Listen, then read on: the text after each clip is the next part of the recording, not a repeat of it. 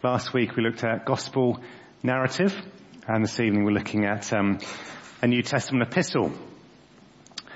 So before we get into the particular one we're looking at this evening, which is Colossians 1, just a little bit of background information about epistles. Let's just give us a bit of a refresher course on this before it comes out. The first question is, how many epistles are there? Anybody know how many epistles are there? Guess? Random guess, go for it. 19, not far off. 21 epistles. How many were written by Paul? Some. The majority, yes. 13. Who wrote the others? James, John, Peter. Some we don't know. We don't know Hebrews, do we? But we know Peter, James, John, Jude, and Hebrews. Could have been Paul, could have been Barnabas. We don't really know. Some are long and detailed, as it says here. Romans, Hebrews, quite detailed theology in them. Some are just quite short and snappy. Letters of John, for example. But what was the purpose of the epistles? Well, as you know, Paul, let's take him as an example, was a missionary. He travelled all over the Roman Empire, proclaiming the gospel, planting new churches. The challenge was that in many places he couldn't stay for very long. Either he was forced out by opponents of his, or the Holy Spirit moved him on to the next place, or he ended up in prison. So a bit difficult to visit people when you're in prison. So he didn't have much time to actually disciple people in person. He did send people like Timothy and Silas to go to these different cities. And they needed quite a lot of discipling because they would have faced struggles living in cities of immorality, idolatry, false teaching, which we'll see in Colossians. So Paul had gone and taught, and there were people undermining his teaching. So if he couldn't go and visit them personally, he had to send letters to do that. And what was important about his letters was that they carried the authority of an apostle. So they carried the weight of a follower of Jesus Christ, apostle of the Lord Jesus Christ. So he often introduces himself in the letters as an apostle of the Lord. So why did he write these letters? Though he wrote them to instruct, to correct, to warn, and to encourage. Those were the four probably main reasons why. They were all written to deal with a particular real-life pastoral situation. So what comes through in these letters is Paul's personality, his character, and his concern for the believers to whom he's writing. These are personal letters that are being written. In some letters, like the Thessalonians, Paul was writing to maybe clarify an issue. In Colossians, we're looking at here, he maybe wrote to address a doctrinal issue. And in others he wrote to confront behaviour that he heard about. So he was applying theology, but in specific situations, so in practical ways. So what that means, if we're going to understand the epistles, you need to know something about the situation that has been written to. Trouble is, obviously, we only have the letter. We only have the person writing it. We don't have what's coming back. We don't know what prompted that. So we're trying to put together a picture here and rely on others to provide some of the background information. So what are the steps we go through in reading an epistle? Well, first of all, read the whole letter. Get the big picture. Note the main themes. Get a feel for the structure, and try and summarize the main idea in a sentence or two. That just helps you know where the letter's going. Maybe there's a particular verse which acts as a summary, which you can just hold on to. So, for example, if we're looking at Colossians, main themes are the proclamation of Christ's supremacy, and that's what this passage we're going to look at in a minute is all about. It's a warning about heresy that's coming in, the false teaching coming in. And one of the verses that says here in chapter 2, verse 8, says, "See to it that no one takes you captive through hollow and deceptive philosophy, which depends on human tradition and the elemental spiritual forces of this world, rather than on Christ. So it's a warning about heresy. And it's also an encouragement to maturity and holiness. The whole of chapter 3 is given over to the marks of Christian living. So if you were to try and summarize the whole letter in one, it would be something like the complete adequacy of Christ as contrasted with the emptiness of mere human philosophy. Complete adequacy, the supremacy of Christ contrasted with the emptiness of human philosophy. And one summary verse you might want to go for would be maybe chapter 2, verse 2, because Paul actually says this is his goal.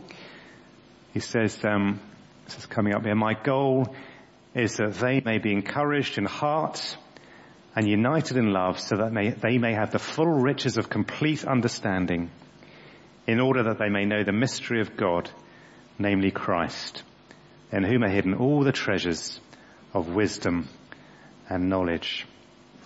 A couple of others you might be familiar with, chapter 2, verse 6, maybe chapter 3, verses 1 and 2, but I won't read those now. Find out about, as I was saying, the historical cultural context of the writer and the audience. Some of this can be done by reading the letter, some by consulting commentaries or study Bibles. This letter tells us that it's written by Paul and Timothy. It's written to God's people in Colossae. And he also mentions during the course of the letter the believers in Laodicea, which is a nearby town. Later in chapter 4 we're told that Paul is in chains. He also talks about his fellow prisoner. So we're getting a picture of where Paul's writing from as he writes to the Colossians. So he's probably under house arrest in Rome. That's probably when he's writing it. That's recorded in Acts 28, what's going on there. So if you want to date the letter, it's probably about AD 60, towards the end of Paul's life and his ministry. In verse 7 of chapter 1, we find out how the people of Colossae first heard the gospel. We're told there it was from Epaphras, who's described as by Paul as our dear fellow servant, who is a faithful minister of Christ on our behalf, and who told us of your love in the Spirit. We're told later he was an inhabitant originally of Colossae. So it appears that Paul hasn't actually visited Colossae. And if you were to read some of the background information about the city, the situation, you'd find that it's close to Ephesus, about 110 miles east of where Paul did spend a lot of his time. It was once an important trading route, but apparently it was taken over by Laodicea, which is further north of Colossae. So the city is probably declining as Laodicea increases, but the believers from both of those cities are supporting one another. So a little bit about the historical cultural context. So I should be flicking this through as I'm going. Can't remember what I put up here now. Identify the literary context. What is going on before and after the particular passage that we're reading? We talked about this last week in the context of gospel narrative, but it's also important in epistles. So if we look at our passage, you've got the Bible open there, have a look at it and see what comes before and after. If we look before, Paul is opening his letter with a prayer. He's thanking God for the faith of the Colossians, for their love for God's people. He's praising God that the gospel is bearing fruit. And then he prays that lovely prayer which we prayed earlier on in the service. Then we have the passage we're going to look at in verse 15. And then Paul goes on to talk about his suffering, his servanthood, his struggle for the believers in Colossae. He's saying he's really sort of concerned for them. This is a real personal letter that he's writing for them. And that leads then into an encouragement to them to grow in their faith and the warning about false teaching. So that's the sort of literary context. But let's come on to the passage itself. Once we've got the context in place, read the passage carefully and observe the detail. And the thing with the epistles is that they're often very dense. There's so much in just a few verses, so you can't really rush over them. You've got to really dig deep and dwell on each verse. And if it's one paragraph, it can be quite helpful to break it down, to make it more clear. This is how I've just broken down this paragraph. So let's read through it together. Well, I'll read through it and then we'll have a look at it in a bit more detail. The Son is the image of the invisible God, the firstborn over all creation. For in him all things were created, things in heaven and on earth, visible and invisible, whether thrones or powers or rulers or authorities. All things have been created through him and for him. He is before all things, and in him all things hold together. And he is the head of the body, the church. He is the beginning and the firstborn from among the dead, so that in everything he might have the supremacy. For God was pleased to have all his fullness dwell in him, and through him to reconcile to himself all things, whether things on earth or things in heaven, by making peace through his blood shed on the cross. On to the next. No, we haven't gone to the next page yet. We'll go back in then. I'll read the next page from the Bible. If you've got your Bible handy. Once you were alienated from God and were enemies in your minds because of your evil behavior. But now he has reconciled you by Christ's physical body through death to present you holy in his sight, without blemish and free from accusation. If you continue in your faith, established and firm, and do not move from the hope held out in the gospel. This is the gospel that you heard, and that has been proclaimed to every creature under heaven, and of which I, Paul, have become a servant. So let's look first of all, and if we've got this passage in front of us, who are the characters that are being talked about in this passage? First of all, there is the Son. And he's mentioned 15 times in those few verses. So clearly the key person we're looking at. Then if you go on to the next part of the passage, it's all about the Colossians. 8 times it's talking about you plural, the believers in Colossae. But then also the person who plays a key role in this, in red there, is God. He's there in verse 15, verse 19, and then over the page, verse 21 and 22. We'll come back to that. So those are the three main characters. But what are the recurring words that we come across when we look at it? Well, several times we've got repeated this idea of all things or everything. So again, quite a key concept. Have a look at the prepositions. We've got in him here, through him. We've got for him.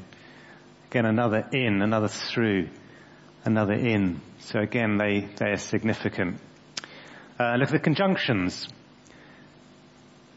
Here we've got for, and, so that, for, and, by. Once, but now, to or in order to, and if.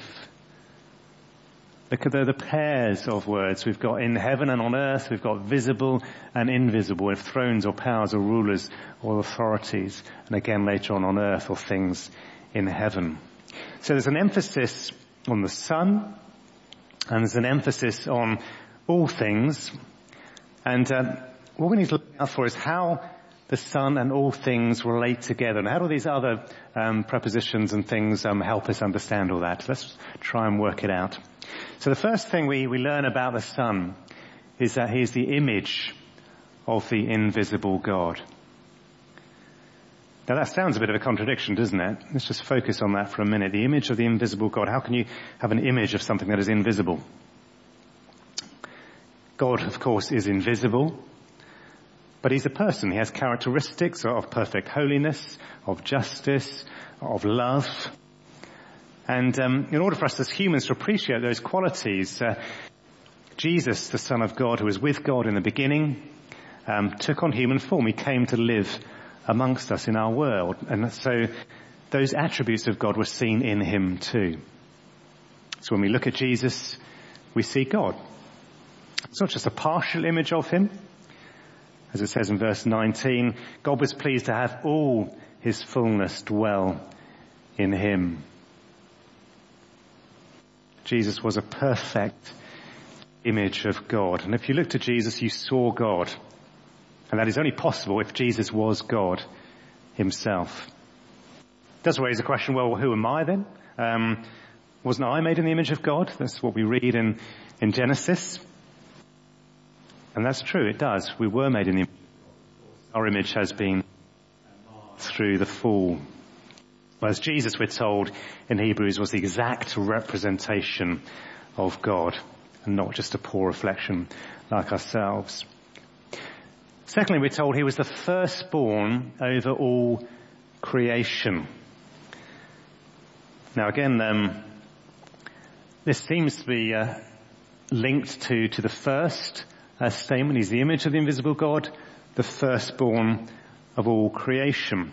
But what does it mean to be the firstborn of all creation? Doesn't that throw up a question in your minds? What does that mean, firstborn?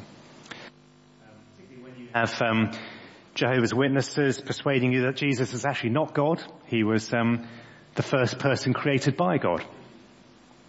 Well, to understand the term, we need to look at where it comes up in the rest of the Bible. Where is firstborn used in other places? And when we look at that, what we find is that it's used to describe somebody who had a great privilege, position of seniority, of priority, somewhat a special place in the Father's love.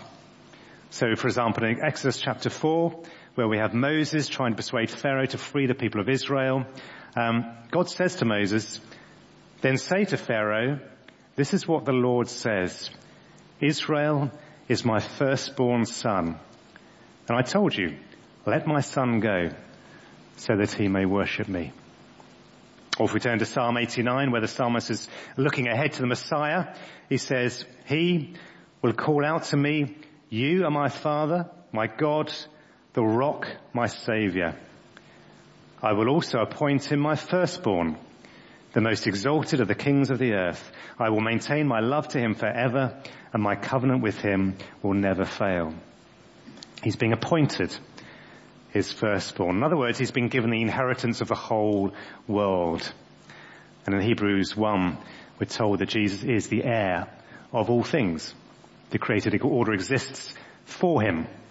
And one day he will receive his full inheritance, which the church will share with him. So other uses of the Bible help us to understand these terms, but let's come back to our passage here, because the next verse starts with the word for. So there's a link here, isn't there? For. Why is he firstborn over all creation? Well, for in him all things were created, things in heaven and on earth, visible and invisible, whether thrones or powers or rulers or authorities, all things have been created through him and for him. So we've got here in this next little section here, at the beginning of the phrase, the fact that Jesus created all things, and it's repeated at the end of the passage here as well. All things have been created for him. So they weren't just made by him, they were made for him. Jesus was instrumental in creation, which answers the question of those who say he was a created being. No, actually he was the creator. And we know that again from John 1, don't we? That through him all things were made. Without him nothing was made that has been made. So without him, but we wouldn't be here this evening, would we? And if everything was made for him, then nothing exists in the universe for its own sake. Every person, everything exists for the sake of displaying Christ's greatness. All things have been created through him and for him.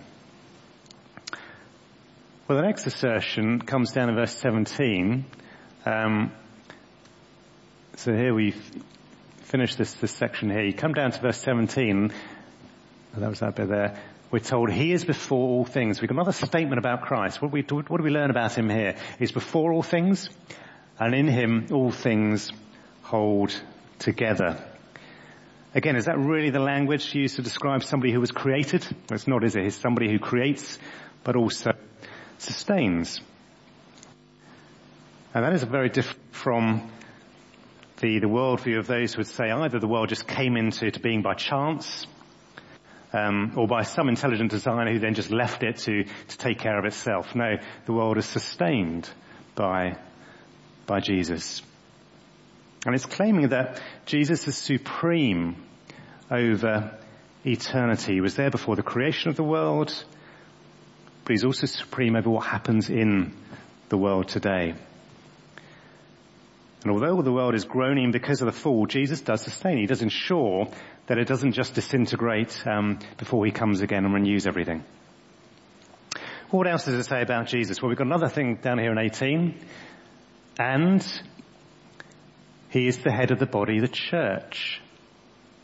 Now this is like he's introducing a new concept here, a new conjunction here. He's introducing something new into this description of Jesus. He's the head of the body, the church. He's the beginning and the firstborn from among the dead. Now there's that word firstborn again. But this time he's the firstborn from among the dead. So he's the firstborn as the head of the church. But how does he belong to the dead? How is he head of the church and belong to the dead? Well, because he was the one who first rose from the dead. It's because of his death that his followers, that we can also look forward to one day rising from the dead. Remember Paul writing his letter to the Corinthians, he said, if there were no resurrection, if Jesus didn't rise from the dead, our faith is a waste of time. But the fact that we are promised new life means we belong to the new creation.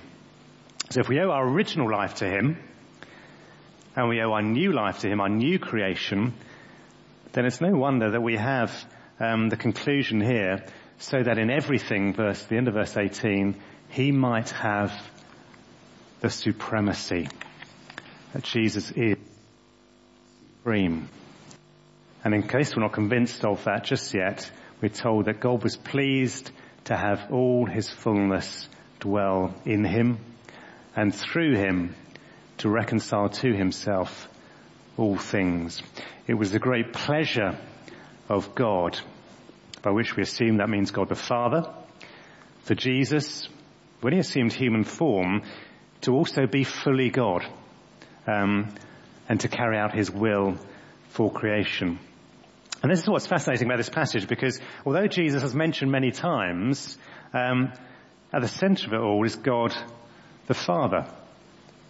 Although all things have been created in, through, and for Jesus, there's this great separation between God and all things. And so the purpose of Christ coming to earth was to achieve reconciliation between all things and God. How did he do that? Well, it's right there down there at the bottom, by making peace through his blood shed on the cross. Making peace is another word for reconciliation. It's because of this reconciling work of making peace that Jesus is supreme. And the importance of this act of reconciliation becomes clear as we go into the next part of the passage, when the focus of Jesus shifts onto the Colossians. So,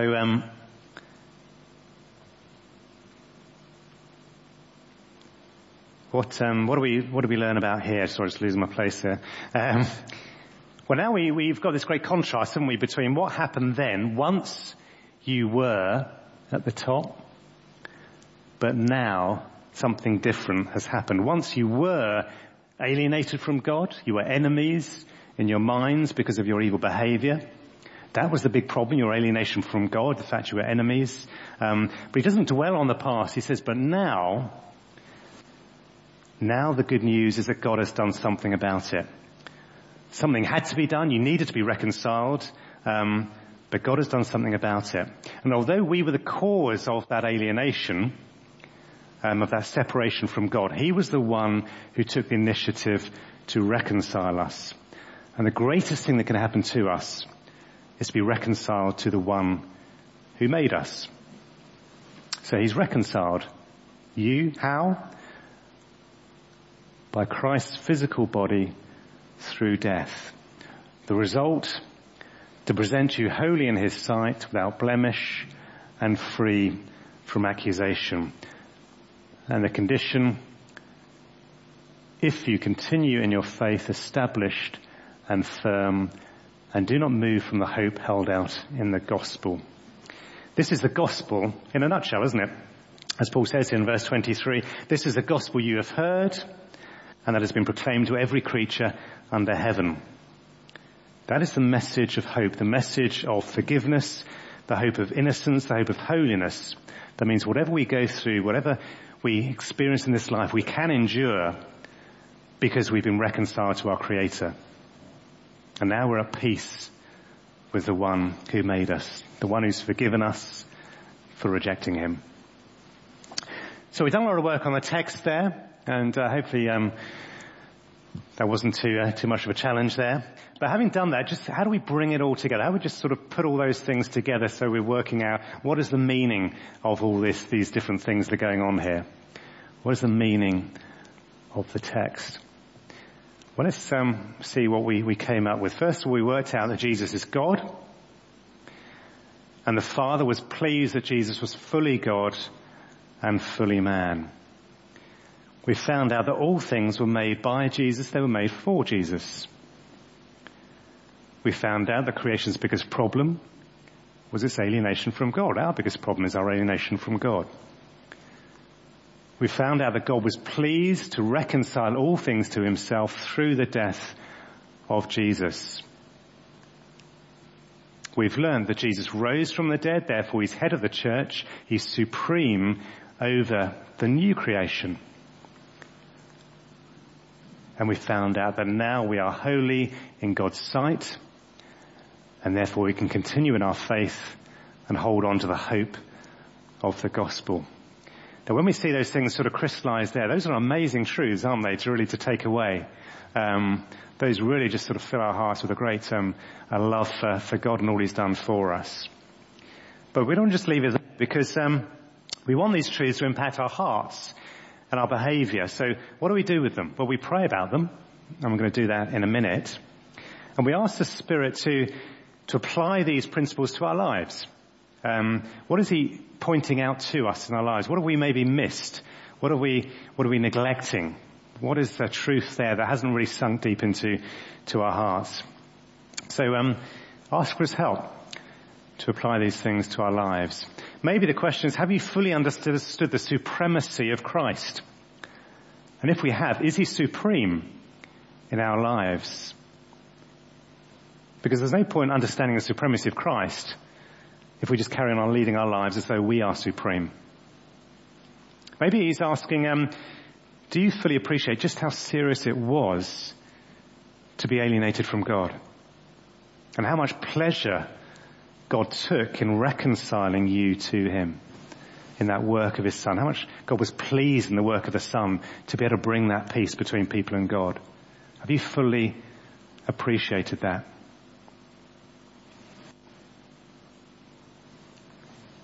And finally, does that encourage you to continue in your faith, to hold on to the hope of the gospel?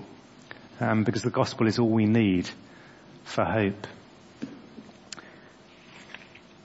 But the questions that he may be asking you may be different from those. These are some that may come up. And finally, just to finish off, maybe just try and memorize a verse. There's some amazing verses in there. You might want to try and memorize the whole passage. That'd be brilliant. Just to be able to recall those words when times are tough. But maybe just choose one verse and memorize it. This could be a great one to memorize, couldn't it?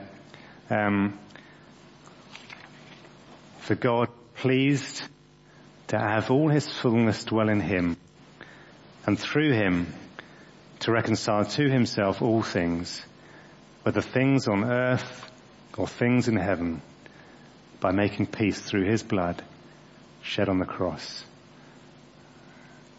Just maybe take that through the week and pray it through each day of the week. And that'll be a great one to really instill in your mind and your heart. Well, we're going to have a chance just to pray now, and I'm going to go back a few pages to those truths which you had on the screen.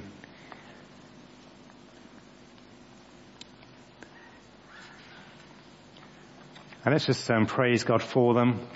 And praise God for what he's done. And anything that comes out of that the Spirit might put on your heart, let's spend a bit of time, maybe small groups around where you are, just pray in these amazing truths that we've been learning about this evening. A few minutes to do that, and then we'll close with the group leading us in a final song.